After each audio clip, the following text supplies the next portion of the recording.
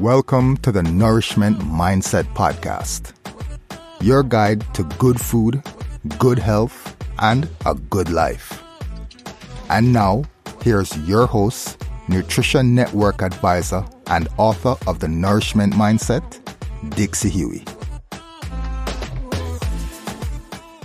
Happy Transformation Tuesday, y'all. Welcome to or back to the Nourishment Mindset Podcast. Something y'all may not know is when I was a little girl, I studied to be a ballerina. I went to the the North Carolina School of the Arts. I went to New York a lot too. And Baryshnikov was my idol. I mean, what ballerina doesn't love Baryshnikov? Well, today I am sitting with my modern day idol. This guy is the nucleus of my professional transformation from a wine marketing and management consultant to a health coach. He is the reason that I am healthier at age 45, yes, 45 than 25. And Vinnie, I'm going to go ahead and give you credit for the fact that I've almost hit a 4-minute plank. Vinnie is the founder of NSNG. He wrote Fitness Confidential. That's also the name of his podcast, which is incredible. I inhale that. He has made 3 films, Fat, Fat 2, and Beyond Impossible. Plus, ladies, he has a modeling past. And most importantly, I mean, all that is amazing, but he's a fishing and shooting Southerner. So hot damn, we have Vinnie Tortorich. Thank you, Vinnie, for coming on. How you doing today? Good. Now I feel like I can use the term y'all again. I don't use y'all at all. You've said y'all 3 times over. All right. I'm right back home. By the way, Mikhail Baryshnikov, along with Gregory Hines, Helen Mirren, and Isabella Rossellini. They did a movie together. Do you know about this movie? Was it Tap or something? Well, no. Although Gregory Hines does do a great tap piece in the movie. You're going to have to look this up tonight. Okay. Not tomorrow night, tonight, and go watch it. Great movie called White Nights. White Nights, that's it. White Nights. And you know what? You reminded me that I love that. When you said Mikhail Baryshnikov, I went, man, what a great movie. That's where I think me and every guy my age, I was probably in my 20s at the time, mid-20s. As a generation, we all fell in love with Helen Mirren. You ever notice guys will say, who's the sexiest old woman alive? And Helen Mirren, we all go right. And women look at Helen Mirren and go, she doesn't even seem that attractive. What are they seeing in her? Why do they find her sexy? There's just something about Helen Mirren that we saw somewhere in the mid-'80s, and we all went, okay, I'm in, and we're all still in. The je ne sais quoi. Yeah. She's got the it factor. Yes, the it factor. That is something that you're born with or not, folks. So before I get into my list of questions for Vinnie, I want to show y'all something. I'm going to show this to Vinnie too. This is my desktop. I usually don't have artwork, and I'm no artiste or graphic designer. But when I said Vinnie's the nucleus of my transformation to health coach, it's because I heard about him. I started listening to his podcast. I inhaled his book, and I met 3 people who, like Vinnie, changed my life. So Dr. Kate Shanahan, author of Deep Nutrition, Nina Teicholz, author of Big Fat Surprise, and Dr. Tim Noakes, I all found through Vinnie. And once I read these 3 books, along with Vinnie's book, which was first, and many, many others, Vinnie has amazing luminaries on his Friday podcast. That is what helped me heal my own health from decades of calorie counting and undernourishment and just not having the vitality that I should have. It compelled me to leave the marketing agency that I had built and become a health coach. So Vinnie, thank you, because this really is starting from you. Well, I would like to say you're welcome, but thank you for continuing it on. That's what this was all about for me. When I first went on the internet, I didn't want to tell the truth. I didn't want to go on the internet at all.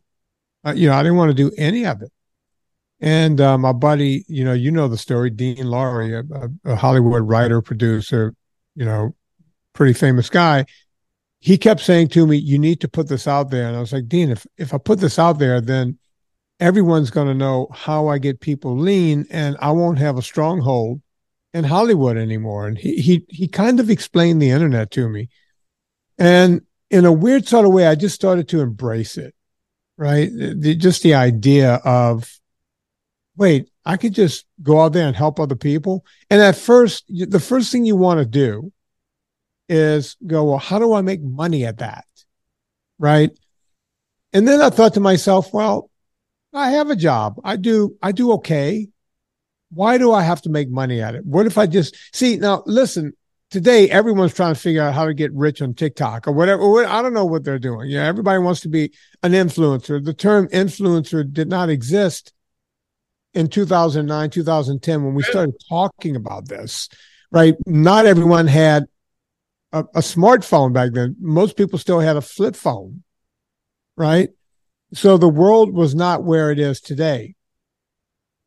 And, the idea was, why not just, because Dean kept convincing me, hey, you had cancer, you almost died. Why don't you put it out there? And then once I started putting it out there, there had to be a reason, right? And it's like, okay, what am I trying to do? Right. And what I was trying to do was to just get other people to try this, maybe tell a friend, maybe they'll tell a friend.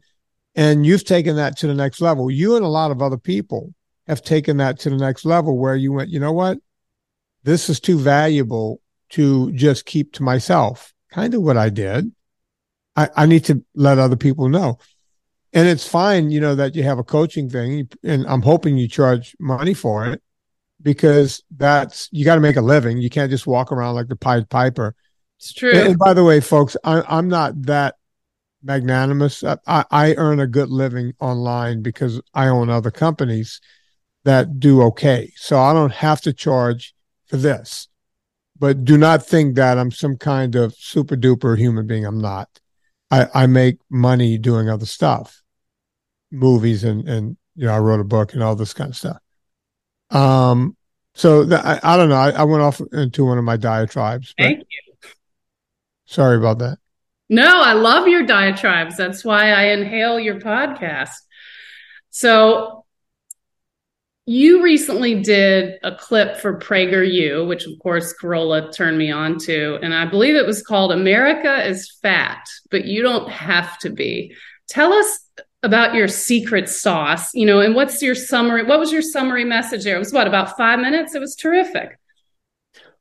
Yeah, the Prager people said, hey, they do these PragerUs and they tell you a couple of things, which does not work for me. It has to be 5 minutes. Right. And it takes me longer than 5 minutes to tell people my name. Right? And that was a problem. And then they told me it has to be well scripted because we do these cartoons and graphics around it. So you have to be on script. Now, I've done 3 documentaries. Even in my documentaries, I go off. I read my own book on Audible. In my own book, I couldn't stay on script. I did notice that because I've listened to and read, but that's okay. That's more content. Yeah, people got way more content in the audiobook. Well, now the people over at PragerU, they're going, you got to be on script, word for word. So whenever you write, we're putting it in a teleprompter and you need to read it from a teleprompter. And I'm like, teleprompter? Have you guys ever, I go into a cold sweat when I hear teleprompter because I feel like I look like I'm reading. Did it look like I was reading while I was doing? Did you see the PragerU? I listened to it, so I'll have to look at it.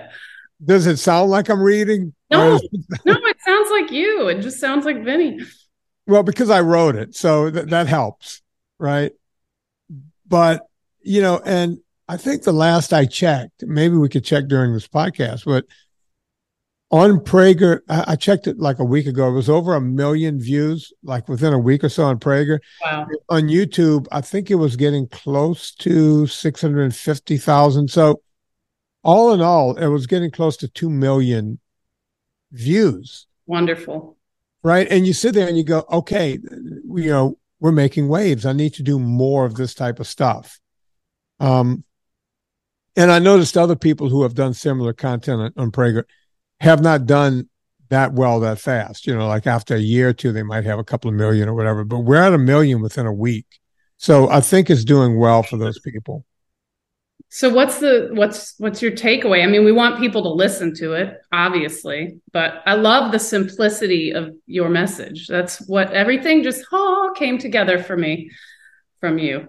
Well, the PragerU thing was, we need to get back to fitness middle class. That's the long and the short of it. And when you go, okay, to fitness middle class, what does that mean? What are we talking about here? Well, we now live in a world, and my friend Adam Carolla, will say the same sort of things. He goes, we live in a world where people are either in safe spaces or octagons. There's no middle ground anymore. And he may be right. He really is. Yeah. And as a matter of fact, when I was in LA to do that, I'm looking right now, I'm at 675,000 on YouTube. So yeah, I'll check PragerU in a second while I'm talking to you. So if we're in the octagon or the safe space, we're actually doing that in life. People are either running marathons and triathlons and muddy buddies and ultra athletes, or we're looking at my 1,000-pound life. We don't have that middle class of fitness anymore, right? You have Lizzo saying, "Hey, I'm huge and I'm proud." Okay, there's nothing. I don't fat shame anyone. Lizzo's a very talented woman, beautiful, by the way. I think she's gorgeous. But I look at Lizzo and I go, "You're not healthy," and you have a lot of fans, and I think you're doing your fans a real disservice by saying, "Hey, you could be fat and healthy. You could be morbidly obese and healthy." That's an oxymoron, because the word morbid is right in the title of the type of obesity you have. Right. So it drives me nuts that we live in this world, right? Of it's this and it's that. And I'm just trying to bring back the middle ground. And that's all I'm trying to do. Nothing more, nothing less. I love it. Yep. You heard it, y'all. It reminds me of like a seesaw a little bit. Like, just want to try to be in balance. All this is out of balance. So something I learned from you when I found you, I was in my mid-30s. I'm now 45. I just thought I was pudgy because, I was 35. And also because at the time I worked in the wine industry, and it's filled with great food and great wine and great times. I also thought I just sucked at doing math, right? Because all you need to do is count calories. So if I eat this dinner with this many calories, I just need to go run and burn it off. This is something I did for 25 years. All day long, I was doing calorie math. And I just thought, I guess I suck at math. This is not working. Well, your documentaries, Fat and Fat Too, do this deep dive into drivers of metabolic disease and chronic conditions. Why should all of the Nourishment Mindset listeners and viewers watch both of these documentaries? And I'll say rewatch, because I've watched them each 3 times. What can we learn from your documentaries? Well, look, in the past 50 years, we've been told one thing, calorie in, calorie out is the only way to lose weight, or CICO, as the young kids are calling it. And, you have to take in less than you burn. And if you take in too much, you can exercise it away. We have all of these things, eat heart healthy grains. And, we've been sold this bill of goods. And in the past 50 years, we've done nothing except get fatter and fatter. So a guy like me looks around and goes, okay, we weren't ever this fat in the history of humans. right? As a matter of fact, we weren't fat at all when people were eating more naturally. When I say naturally, not processed foods. So then you have to look at the processed foods and go, okay, what's in the processed foods that's causing people to get fat? Well, sugars and grains are very cheap and they're delectable. The more you eat them, the more you want to eat. True. Yeah. And so you get stuck in that cyclone. And then there's other stuff, seed oils and all this other stuff that causes inflammation and causes a myriad of diseases.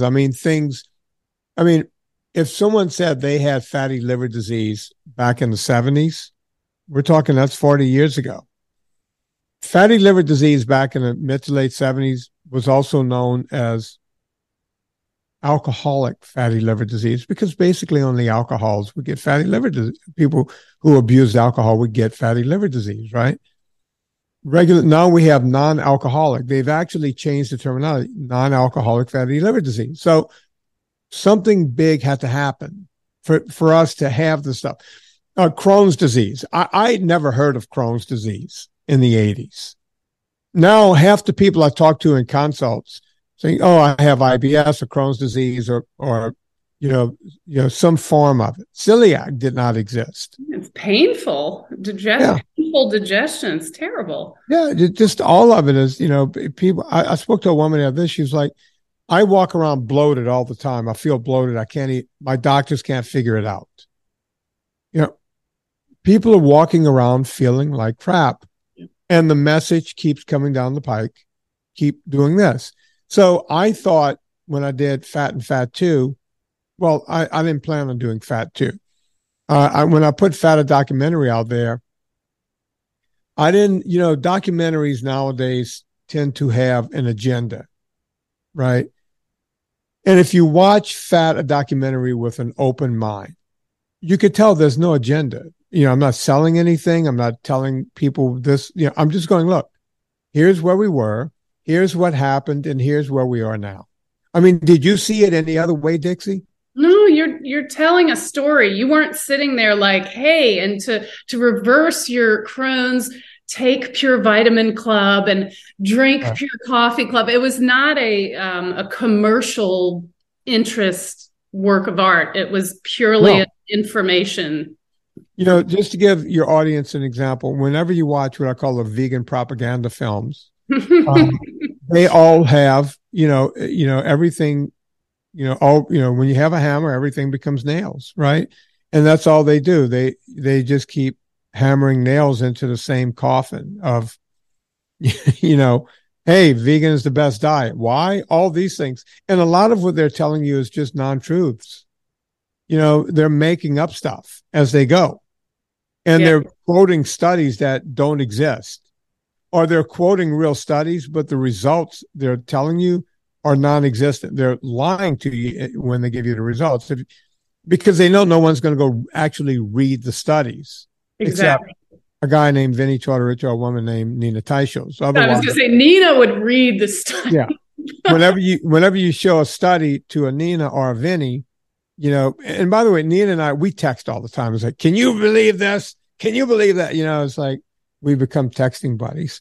And, but that's what the movie was. It wasn't trying to oversell it in the opposite direction. It was, hey, listen, I don't have a dog in the fight. I don't care what you think. I'm agnostic. Here's the truth. That's it. And then, I realized that when you're trying to fit everything into a 90-minute movie, and you have people like Ian Felt and Gary Taubes and Eric Westman and the aforementioned Nina Teichels and Ivor Cummins and all of these people who sat down with you, you realize that it wasn't the scraps that ended up on the floor. The stuff that ended up on the cutting room floor, the proverbial floor, it was as good, if not better, than what we put in the movie. And even though Fat a Documentary 2 has never made the money that Fat a Documentary 1 has made, and we say money because that's how you judge how the movies are doing, it's done quite well in its own right. Like most people would kill to have the numbers that Fat 2 got on a brand new documentary. The reason I say is because Fat 1 is the number one selling movie that Gravitas has ever put out. That's how big that movie was. So Fat 2 in its own right has done very well. And I think critically people like Fat 2 more than they like Fat, a documentary, one of the best selling documentaries of all time, which is interesting, right? So that, that tells you a lot, right? Well, people do want the truth, and they appreciate people who have the courage to tell it. I mean, that's something that annoys me about our current culture is, we all want to be in that safe space that you mentioned, but some of us don't. Some of us just we can handle the truth. And that's what have you seen my third movie, Beyond Impossible? Yes, I have. Beyond Impossible, y'all. So this goes into one of my absolute pet peeves. So I work with people, Vinnie, that are vegetarian. I always say I can't serve a vegan. I respect someone's right to choose what they want to put in their body 100%. And that's kind of a hot topic now, right? With all kinds of things people want to put in your body. But one of my absolute pet peeves is faux meat. And I loved your Instagram video the other day where you had a supplement for vegans. It was like a steak. So to me, I spent 20 years in food and wine marketing, and this Beyond stuff is food marketing bullshit, virtue signaling at its best. I would say, and you might know this expression because you're a fellow Southerner, this is putting lipstick on a pig. This stuff, we shouldn't be picking on pigs, first of all, but garbage, the garbage that they are selling to you for a premium price, grains, soy, inflammatory substances, seed oils, which, by the way, thank you for bringing up seed oils earlier, because my Nourishment Mindset listeners know that I have one rule and one rule only for this podcast. Every single episode, we shit on seed and vegetable oils, because they are awful. I always tell people, if you want to do just one thing, that's the thing. Get those out of your life. So faux meat is marketed as healthier for you. It's freaking big food pimping poison. And this guy did a whole entire film to expose it. So tell us more. I mean, this stuff is awful. Yeah, well, my thing is I don't automatically go in trying to poo-poo a thing, right? Well, I'm biased, but you aren't, so good. Yeah, I always go, okay, let's see what's good here. It's the only way I could be intellectually honest with anything. I don't just look, because that's what vegans do. And we see it now with identity politics. I have, friends on the right, and they'll go, can you believe these idiots over on MSNBC? And I have friends who are on the left. He goes, can you believe these people with the MAGA hat? It's like, do you guys understand that you're both Americans and we're all living in this country, and there's a middle ground? And I try to explain to people, it wasn't that long ago when Democrats and Republicans can sit at the same table and have a conversation and be friends. And now everybody is picking their corners, and the same thing happens with diet wars. Diet is like religion. People think, how can these vegans believe it? And then the vegans are going, how can these meat people? And, as a student of science, I sit there and go, okay, let's find the truth. Let's not get upset. I don't know if you noticed, but people are constantly telling me I'm an idiot. The stuff they used to describe me on, if you go read, I just had a comment go viral on my Instagram. It's got like 1.2 million views. And so that one has like 15 or 1,400 or something comments. Go read those and you'll wonder, it's like, how does this guy wake up in the morning? Everyone calling him an idiot and he's crazy and the whole thing. The same thing happens when you do, a movie like Beyond Impossible. Ooh, the haters. I started from a standpoint of, okay, I read an article, and the article said that Tyson Foods, which is a meat company, Tyson Meats, and a few of the other, Cargill and a few of the other big meat companies were investing hundreds of millions into the fake meat industry. And I'm like, what? Huh? We're doing what? Why don't you guys? And you see, companies, you can't hate the companies. They just need, companies are companies. They just need to exist, right? People have jobs and they're just hedging their bets. So I started looking into that. It's like, why would these big meat companies invest in this, in something, in the enemy, so to speak? There's got to be a reason, right? And at the same time, I'm seeing all of this stuff. There's this little girl yelling, how dare you? And how dare you? And every time a cow farts, the ozone layer just explodes. And like all of this. And I'm listening to this stuff and I'm going, wait a minute. They're saying that. And then in the same breath, they're saying, go eat an engineered food. And then I took the word engineer. Okay, in order to engineer something, in order to make a fake food, there needs to be energy.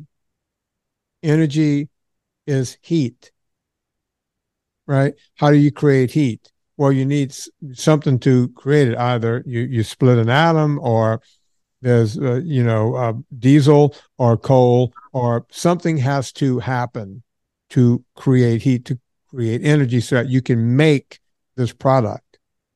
So that was the beginning of me doing Beyond the Pot. I didn't look at the healthy aspect at all. I started on the other end of, I was trying to answer the question, is this worse than a cow fart? That was, when people say, how do you come up with this stuff? I was trying to beat a cow fart. Right? So when I learned that this stuff, like all of the different elements, most of them are made in China. Mm-hmm. Like, okay, they're being made in China, so some kind of energy has to go into that being made. And then I heard that they put it together in the United States. It's like, okay, now they have to fly that stuff here or get it here on a boat. So more energy, more diesel being spewed off into the atmosphere. And then once it gets here in a factory, they have to put all this goop together to somehow turn it into what you get as a reasonable facsimile of a hamburger. And that takes more energy. So there's energy being used to make this.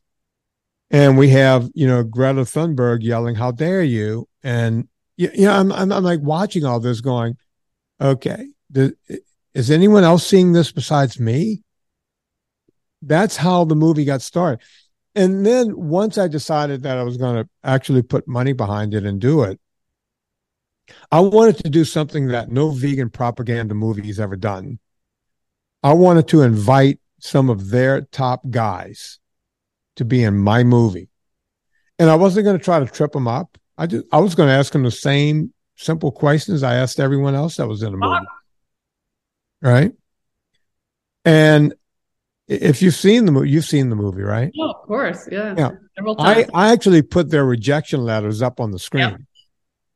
Notice I haven't been sued by any one of them. They can't sue me because, I have their rejection letters with them signing, saying, and my favorite ones where they were going, oh yeah, I'm busy that day. Yeah. And we were like, only one day that you could possibly discuss. I didn't even give them a day. That was the thing. I was just asking him, would you like to be in this movie? Michael Greger was one of my favorites. He wanted to know how big my audience was. And I said, well, how big does it have to be? And he goes, well, you have to have at least this many followers on these different platforms. And you have to have, we wildly exceeded. And I show that in the movie. We wildly exceeded the amount of viewership that you have to have. Not to mention, I have one of the top rated films, Fata documentary out there. And he still went, yeah, no, I'm busy writing a book that day. And again, it's like another guy with that day. We didn't discuss days yet. On-screen gold. It's beautiful. Yeah. No, they're terrific. The documentaries, y'all, are just terrific. So, Vinnie, you have high integrity. Y'all, he makes himself still, after all of this, reach success, being pulled in all these different directions. He still does one-on-one consults. That's how I met him, was over the phone. He helped me become fat adapted in 2017, 5 years ago. You know, you're so active on social media. My son might be your biggest fan. I have a video of him trying to imitate you with your megaphone. How to make a documentary. You need a hat and a, megaphone. Anyway, you're out there, you're having fun, you're honest, you're open. Is this just you, or is this part of like your health journey? You already mentioned having recovered from cancer. Why are you so giving?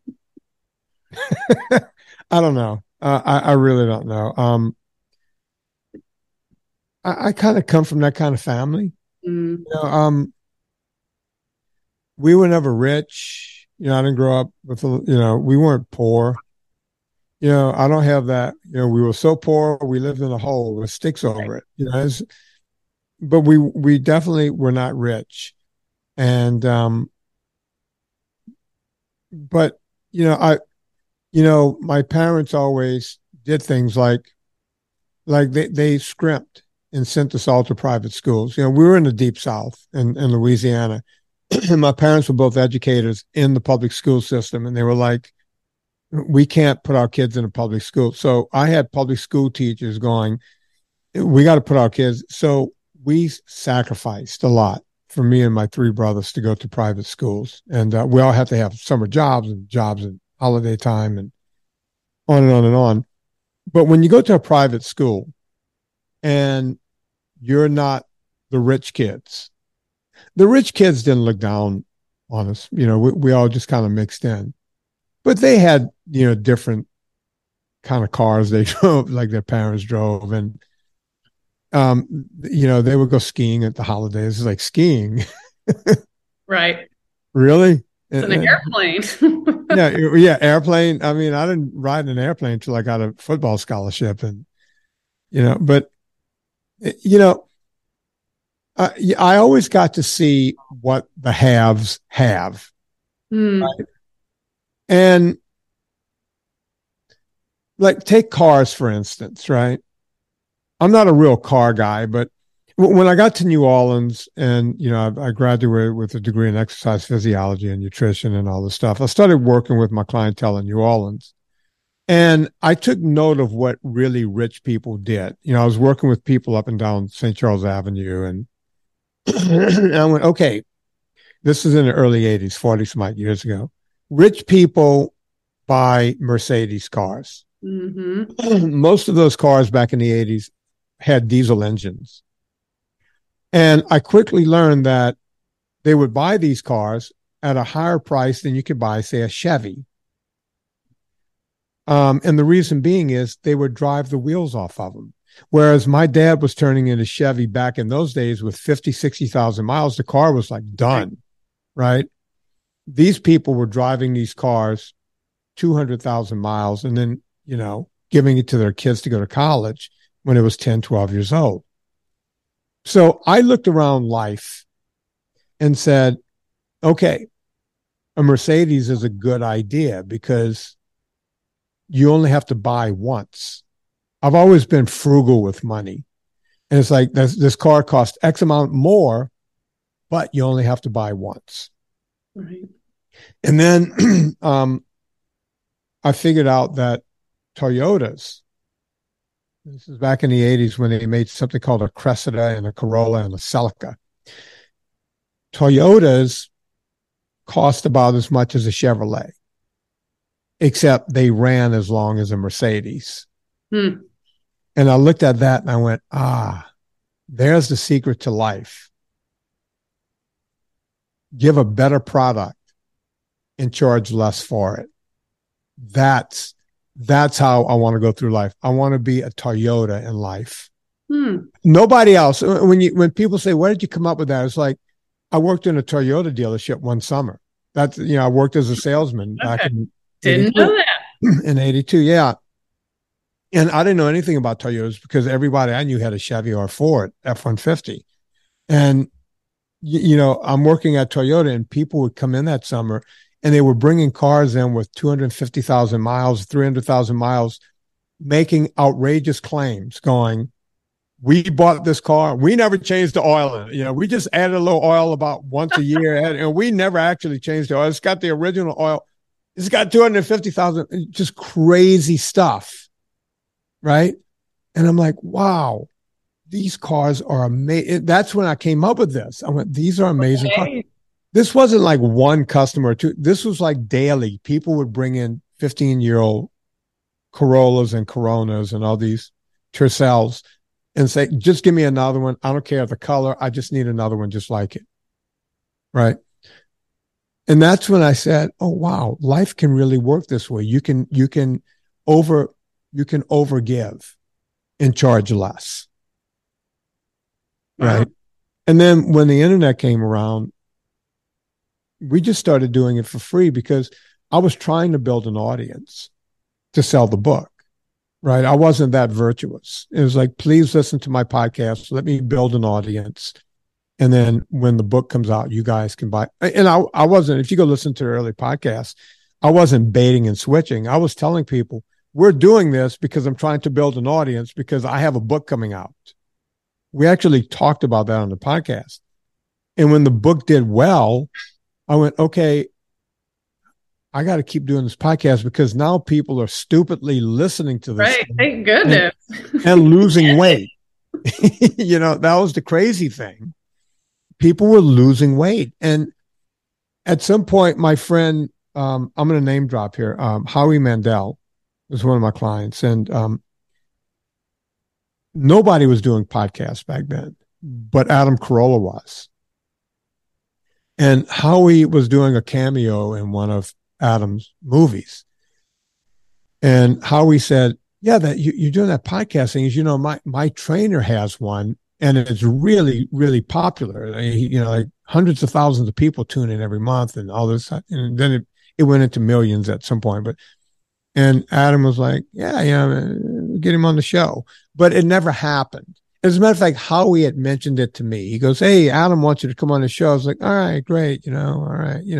But no one ever thought of making that happen. And then his young producer, Chris Loxamana, had me on, his show. He was doing a show. And he goes, does Adam know about you? And I said, no, I don't think so. And he goes, I think he knows your name. He says he knows your name. And I don't know. And then they made the Howie Mandel connection. And that's how I ended up doing Adam and Drew. And then from there, do you know how many times I've been on the Adam Carolla show? Oh, gosh. Hundreds? Coming up, it's either 100 or coming up on 100, or it might be 101 already. All right. Which is kind of nuts, right? Most comedians don't make it on that show more than a few times. Exactly. No, it's wonderful. Yeah, I've been very lucky. I did not know the backstory about Loxamana. I got to meet and shake his hand when Adam was in Naples. So if I had known, I would have thanked him because it turns out he helped me find you. So really? Yeah. Because he got you on Adam and I. Yeah. I got you. For 30 plus years. So I know the answer to this, but I want my audience to know. You mentioned that you had cancer and have recovered for it. And I want to say, what's it been, 11, 12 years? How have you kept cancer at bay so long? Because my understanding is most people will have had a reoccurrence by now with your given cancer. Yeah. All right. So the story is I had leukemia in 2007 and I've been clean since early 2008. So 8 to 18 was 10 years. So we're at almost 15 years now of cancer free. And they meaning my oncologist, my blood doctor, my hematologist said, the type of cancer you have, we've knocked it into what we call remission, but there is a cursory amount of cancer. It won't show up on any bone marrow biopsy. It just doesn't show up anymore. So we're calling you clean. Now, they had me come in every 3 months for a long time, and then every 6 months. And then after you go like a few years, then they let you come in like once a year. And, I said to her in one of the early visits, I said, when will it come back? And she goes, your type of cancer, people get it back. She goes, look, if you go 5 years, you're really beating the odds. 4 years is about average. She goes, there's a couple of people that have gone 6 or 7 years. And she goes, I've talked to a doctor somewhere. They're saying like someone has some crazy record of 9 or 10 years, but that's just unusual. It's not the norm. So 5 years. And it became my life's work. And I remember saying to her at the time, I said, listen, I'm out in Hollywood. Every one of my clients, they're telling me I need to be drinking, 10 ounces of wheatgrass per day and all this kind of stuff to keep cancer. Is there any truth behind any of that? And she said, no, that's just all hogwash. My doctors are real. Like, she's a scientist, she's at Cedars-Sinai and the whole deal. And I said, so no truth behind all the wheatgrass drinking and macro this and phytonutrient that. And she was like, nope, nothing. And when I'm walking out, she was writing something on a clipboard. She goes, oh, you're the guy, you're the Hollywood guy, right? My friend was telling me all about you. You have people do low carb. I went, yeah. She goes, do you do low carb? I said, no, not as strictly as they do, because I'm on the bike all the time. I eat a lot of sugar on the bike, a lot of, because I got to keep up. But I said, I don't just sit around eating ice cream, if that's what you mean, but I do have way more carbs than I prescribe to anyone else.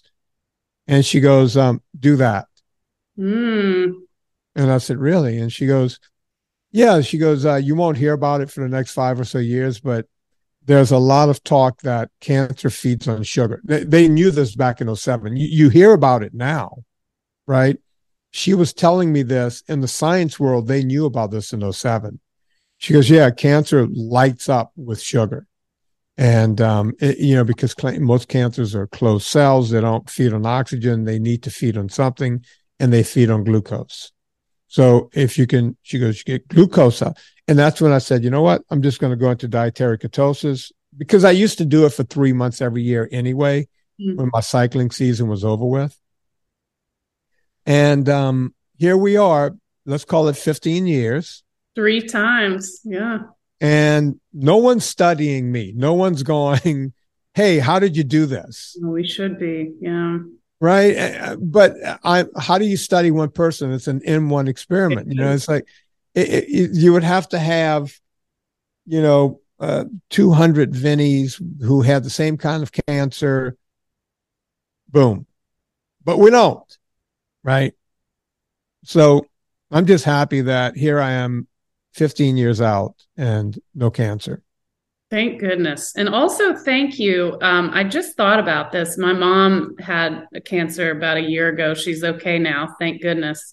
But you gave me the idea to bring a cooler into her cancer ICU with food, because of course what's served to patients recovering from cancer surgery is garbage. So thank you, because she had real food and no one gave me any shit about it. So that's what your wife Serena did for you after your shoulder, and you helped your parents. So that's, always we should be eating nourishing, nutrient dense foods, but especially when we're trying to heal from disease or cancer.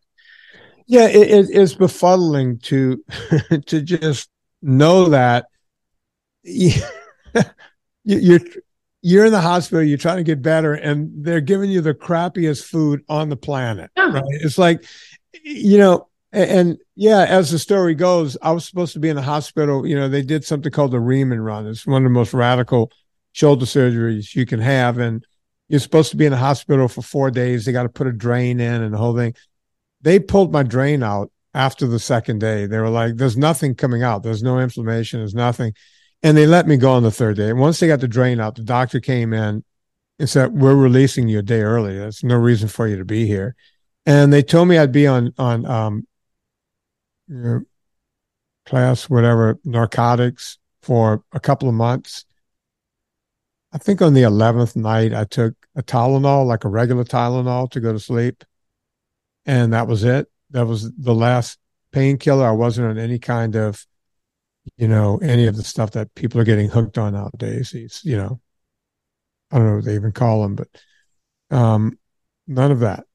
Right? Yeah, the opioids, not necessary, because y'all, food is medicine. It really is. And he's keeping himself in a very low inflammation environment by being in dietary ketosis, and therefore cancer is not welcome in and inflammation is down. So we're going to flip gears here before we close out. I have a very serious question for you, Vinnie.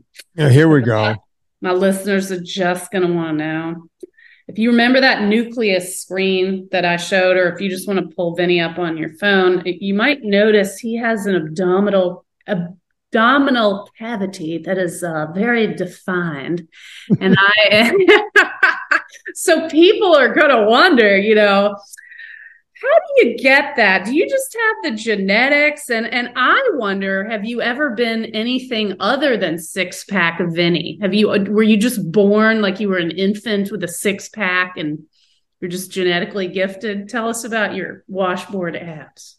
Thank you, because I thought the question was going to be about Gina and Anna and who had the bigger boobies.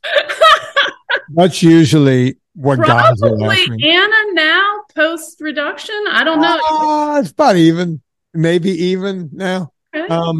I haven't weighed either of the women's. It's tough to weigh boobies. You have to have a boobie scale, I guess. Right. Which sounds like the name of a punk rock band, Boobie Scale. God,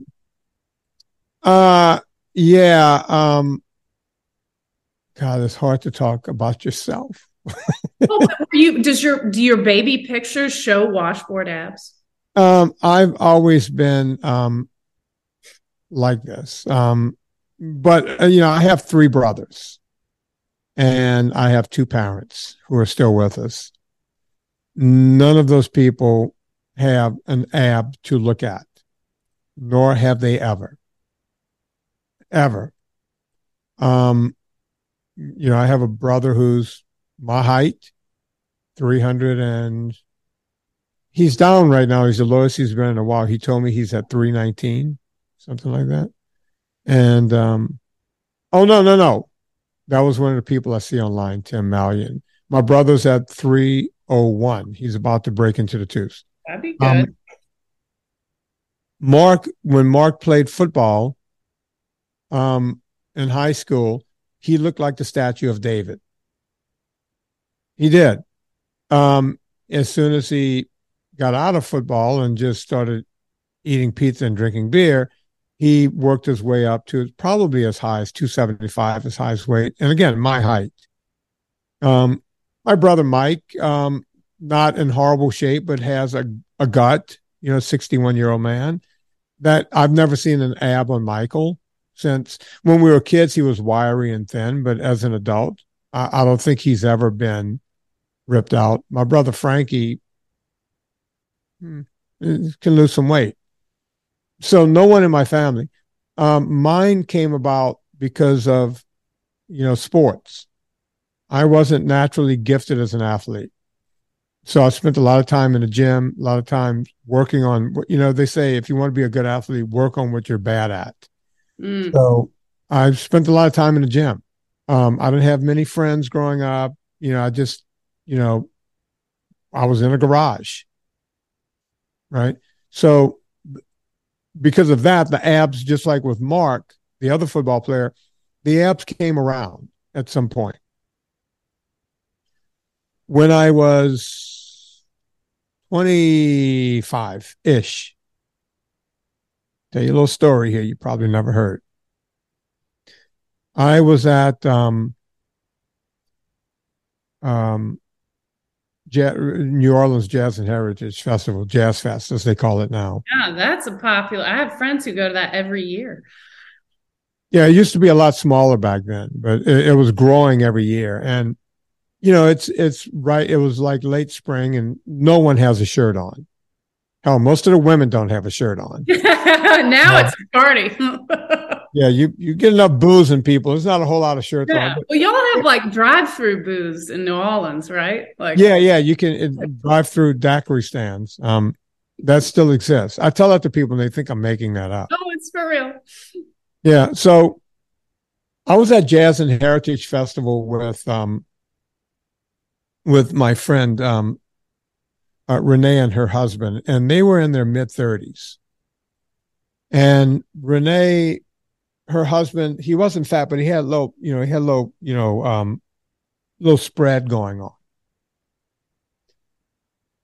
And these two Black women walked up to me, and I'm saying Black women because of what they said to me. One of them said, if more white guys look like you, we'd cross over. And I took that as the world's biggest compliment. Two women walking up to me saying, hey, you look good. And Bob, the guy, Renee's husband, said, does this happen to you all the time? And I went, no, of course. I'm glad it happened in front of someone because. Right. No one will believe you. Sure, Vinnie. No one walks up. He just walks up to you and go, oh my God. But that happened. Right? Maybe they were a little inebriated and their guard was down and they were probably looking at me through beer goggles. But Bob was like, wow, these women just came up to you and just complimented you. And I went, yeah, it was pretty cool. And I was looking at one of them going, I wonder if I can get one of those, sleep with her tonight. I was like checking them out. Right. And then Renee, his wife, said, enjoy it while you can. Right. Because once you hit your 30s. And I said, well, what does that mean? She goes, by the time you hit 31 or 32 like Bob, you're going to have the middle-age spread. She goes, you realize that you cannot battle against that. She was saying that as if it was a fait accompli. Right. And I said, Renee, I can guarantee you that when I get to 30 or 35 or 40, I'm not going to have a gut. I don't know how I'm not going to have a gut. And I don't know if I'm just not going to have a gut. I will make it my life's work. I've already made it my life's work not to let this happen. And I almost let that go. I remember thinking around 27, you see, you didn't think the answer to this would be this long, right? No, but I don't know. I haven't ever heard this. So I was like 27 or 28 and about 28. So I get a letter. Hey, it's 10 years since you left high school. We're having a reunion. And I went, oh my God, I can't wait to see all the other kids. Oh my God, it's great.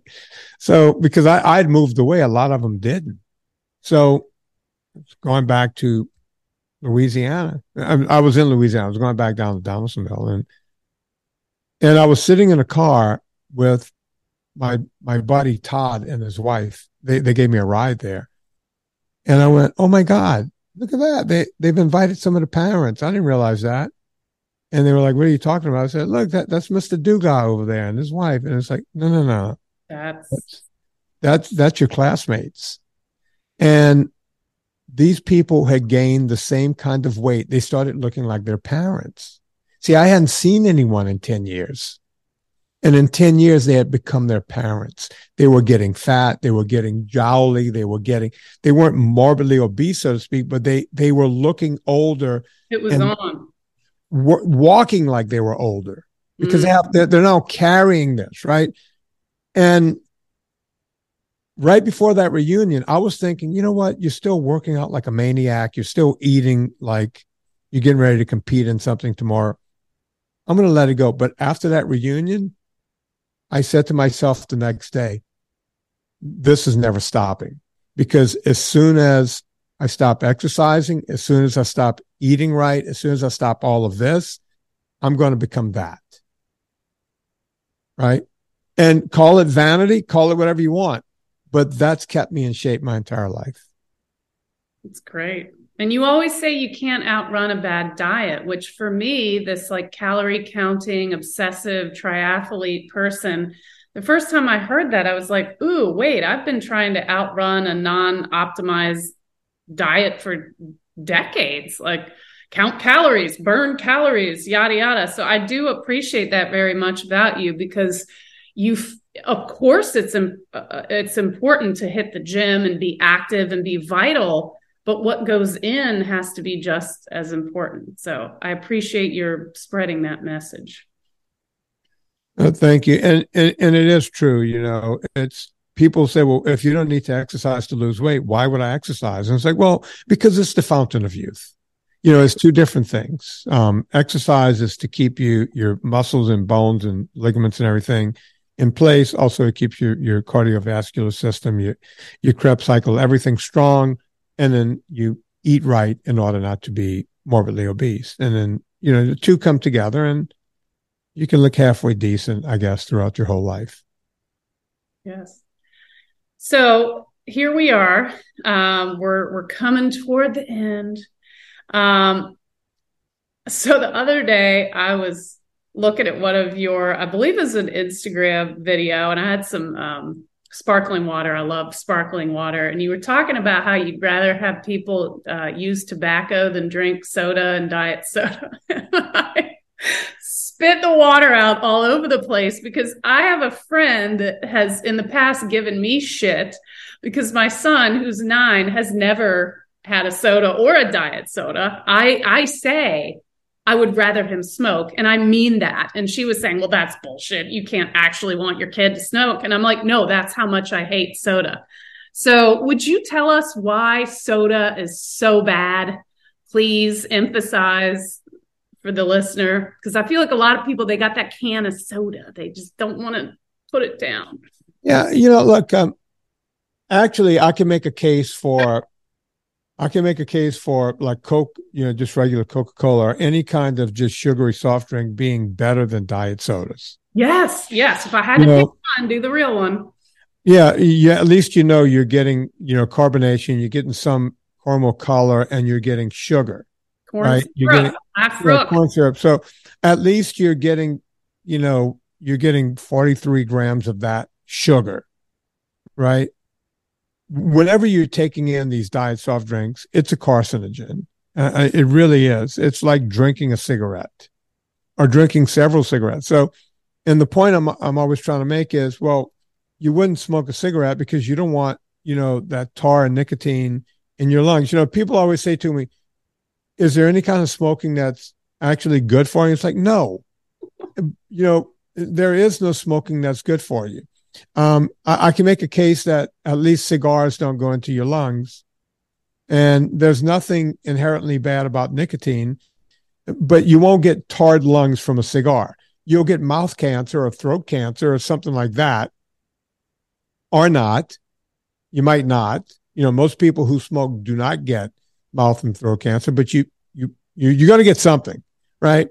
When you smoke, it's like the diet soda of tobacco, because they've added all kinds of other stuff in it that goes into your lungs, and it creates this tar, and it covers your alveoli and the whole thing, and it causes lesions and cancer and whatever else you want, right? There's no smoking that's good for you, right? The same is with soft drinks. There's no soft drinks that's good for you. Like a Coca-Cola is like the cigar. At least you're not getting the tar and nicotine into your lungs. Okay. Right? But you're going to get mouth cancer or throat cancer, maybe, right? With the other one, the diet soft drink, it's like having a cigarette. You're now putting a carcinogen in your body. That's a bad analogy, because you shouldn't be smoking anything. But then again, you shouldn't be drinking any of these soft drinks. And then people go, well, what should I be drinking? I don't know. There's water. How about that? Water. There's milk. Ever hear of it? And coffee. There's coffee. I got something y'all can be drinking. Now, this looks like wine. Okay. Yeah. This looks like wine, but it ain't wine. Olive oil. Yes. Vinnie taught me this. I just put my olive oil in here because I like to be fancy. Yeah. Vinnie taught me you can hit olive oil You just olive oil is one of the healthiest. People always say, tell me some of the supplements you take.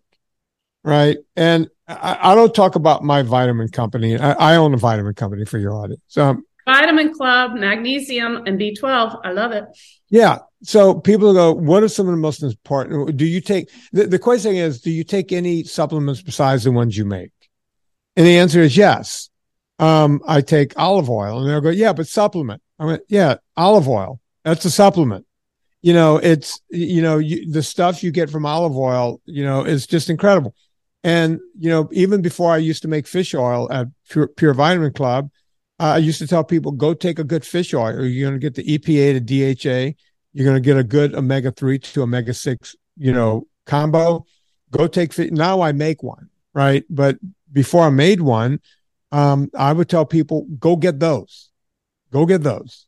Very important. Olive oil. We should be running on oil. Olive oil, fish oil.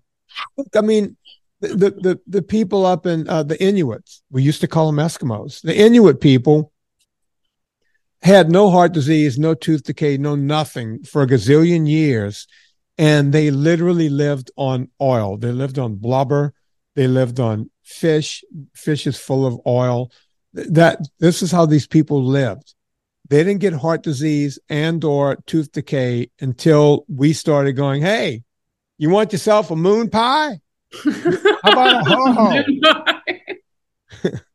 You want a moon pie? Do people still say moon pies? Oh, I think there's moon pies. Yeah, you got to go to like on the way to Myrtle Beach, South Carolina, places like that. There's moon pies. Yeah. Gas station. But look, I mean, the Eskimos, we used to have something called an Eskimo pie. They didn't even eat that. No, that was not Eskimo approved. I actually worked with, gosh, I wish I could remember her name, but she was this just top level journalist in the wine industry, a real superstar, but she grew up in Alaska. And she shared with us, my favorite thing about the wine industry is sitting around a table with farmers and chefs and people just, breaking bread. I know that no sugar, no grain, but eating food, sharing food, sipping wine. And we were talking about the craziest stories we had in our lives. And her kind of crazy food story is their delicacy growing up in Alaska when you really were celebrating seal fat and whale fat. And that was the delicacy, combining seal fat and whale fat. So there it is. That I have never done. Vinnie, tell us if there's anything else you'd like to mention, or please just tell us how to find you. I mean, you're everywhere. Where is Vinnie not? But by the way, the Italians, people don't know this because everybody thinks Italians just eat. You reminded me of this. People, oh, you guys just eat a bunch of pasta or something, right? It's like, okay, that's kind of racist. You ever hear of lardo? Yes. Yeah. Lardo is it's like this, the salami or it's salumi. You would have to go and whenever you go to Italy, like whenever I'm there, I'll get lardo. And like when I was climbing Mount Paradiso, a glacier in Italy, and halfway up we stopped in this hut, and I was like, "Oh man, I need some fat." And the guy goes, "You're just in luck. We got some lardo." He was saying it in Italian, and I was like, "Oh God, you guys!" They had lardo and espresso, and it's like, I think I just moved here. I'm not living right here. Who needs to climb the rest of this mountain? I'm going to stay in this hut for the rest of my life. With the lardo and espresso. I know it's you taught me. You are the one. It's okay to eat fat. I mean, I named my freaking company Favor Fat. Like the world should run on fat, man. The right fat, of course. But yeah, Italy's wonderful. I married an Italian Irish, and so I got the best of both worlds. I got the chef and the party guy all in one. So where do we find you? You can find me, go to VinnieTortorich.com. That's a mouthful, but you can find me there. I'm on Instagram every day. I'm on Twitter day and night. I'm out there. You guys can find me anywhere. You can, go check out podcasts. Great, y'all. It's so entertaining. What he said about the Boobie scale, if you have that kind of humor like I do, my best friend says that I have the humor of a 13-year-old boy.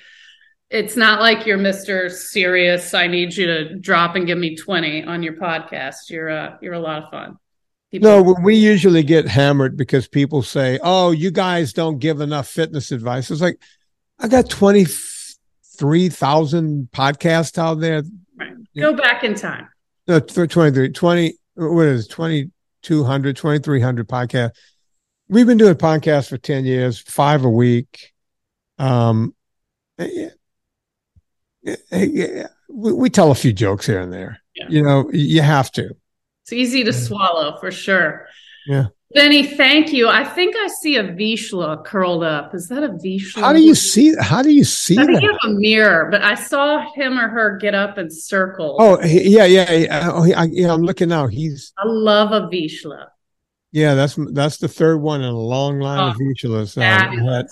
First, I had Sophia Loren, and then I had Stella Dubois, and then now Bonzo. Hey, Bonzo. Bonzo, dude. Bonzo, come here. Come over here and say hi. No? See, we went for a little. The face. My Newfoundland walked by in the background he's lazier than Bonzo. Well, Bonzo just did. We just did a little run jog, right, Bonzo? Oh. Did Daddy make you too tired? Looks like it. Daddy's going to give you some Lardo later. Oh, perfect. Well, you are phenomenal. Thank you so much for your time. As always, every time I tune into Vinnie, I learn a little bit more, and his, weekday podcasts are super entertaining and great, chock full of information. And then he's still doing the Friday Luminary. Like, that's where I met all these people that have helped influence me. So if you want more of like the science or the medical or research angle, the Friday shows are just chock full, but still fun. Yeah, no, I learned more on that. I look forward to doing the Friday shows because I learned so much from these guys. They're the best. Yeah. Well, you're terrific. I wish y'all a wonderful holiday, and I just thank you so much for your time and for everything you have done for me. So with gratitude, appreciate you. And y'all know where to find me. I'm also on Instagram, Nourishment Mindset. As I said last pod, if you will rate, and you don't have to give a 5-star. If I deserve a 1-star, give her a 5-star. She's good. If I deserve a sucky review, that's fine. But if you give me a review, I will give you a free signed copy of my Nourishment Mindset book coming out in January. The holidays are not perhaps a great time to gift a book about, becoming your best, most vital youth through real whole foods and pleasures of the table. But January sure as hell is. So thank everyone. Thank Vinnie. Go find him. And please just, again, sometimes, it's a holiday. We fall off the wagon. That's not the mindset I espouse. Every time you sit down to nourish yourself, I'm literally at my dining room table. That's an opportunity to invest in your health bank. So think of it that way. Get rid of the calories, get rid of the steps, be a rebel, count your blessings. You are worth nourishing yourself. You really are, yourself and your family. So happy holidays, y'all.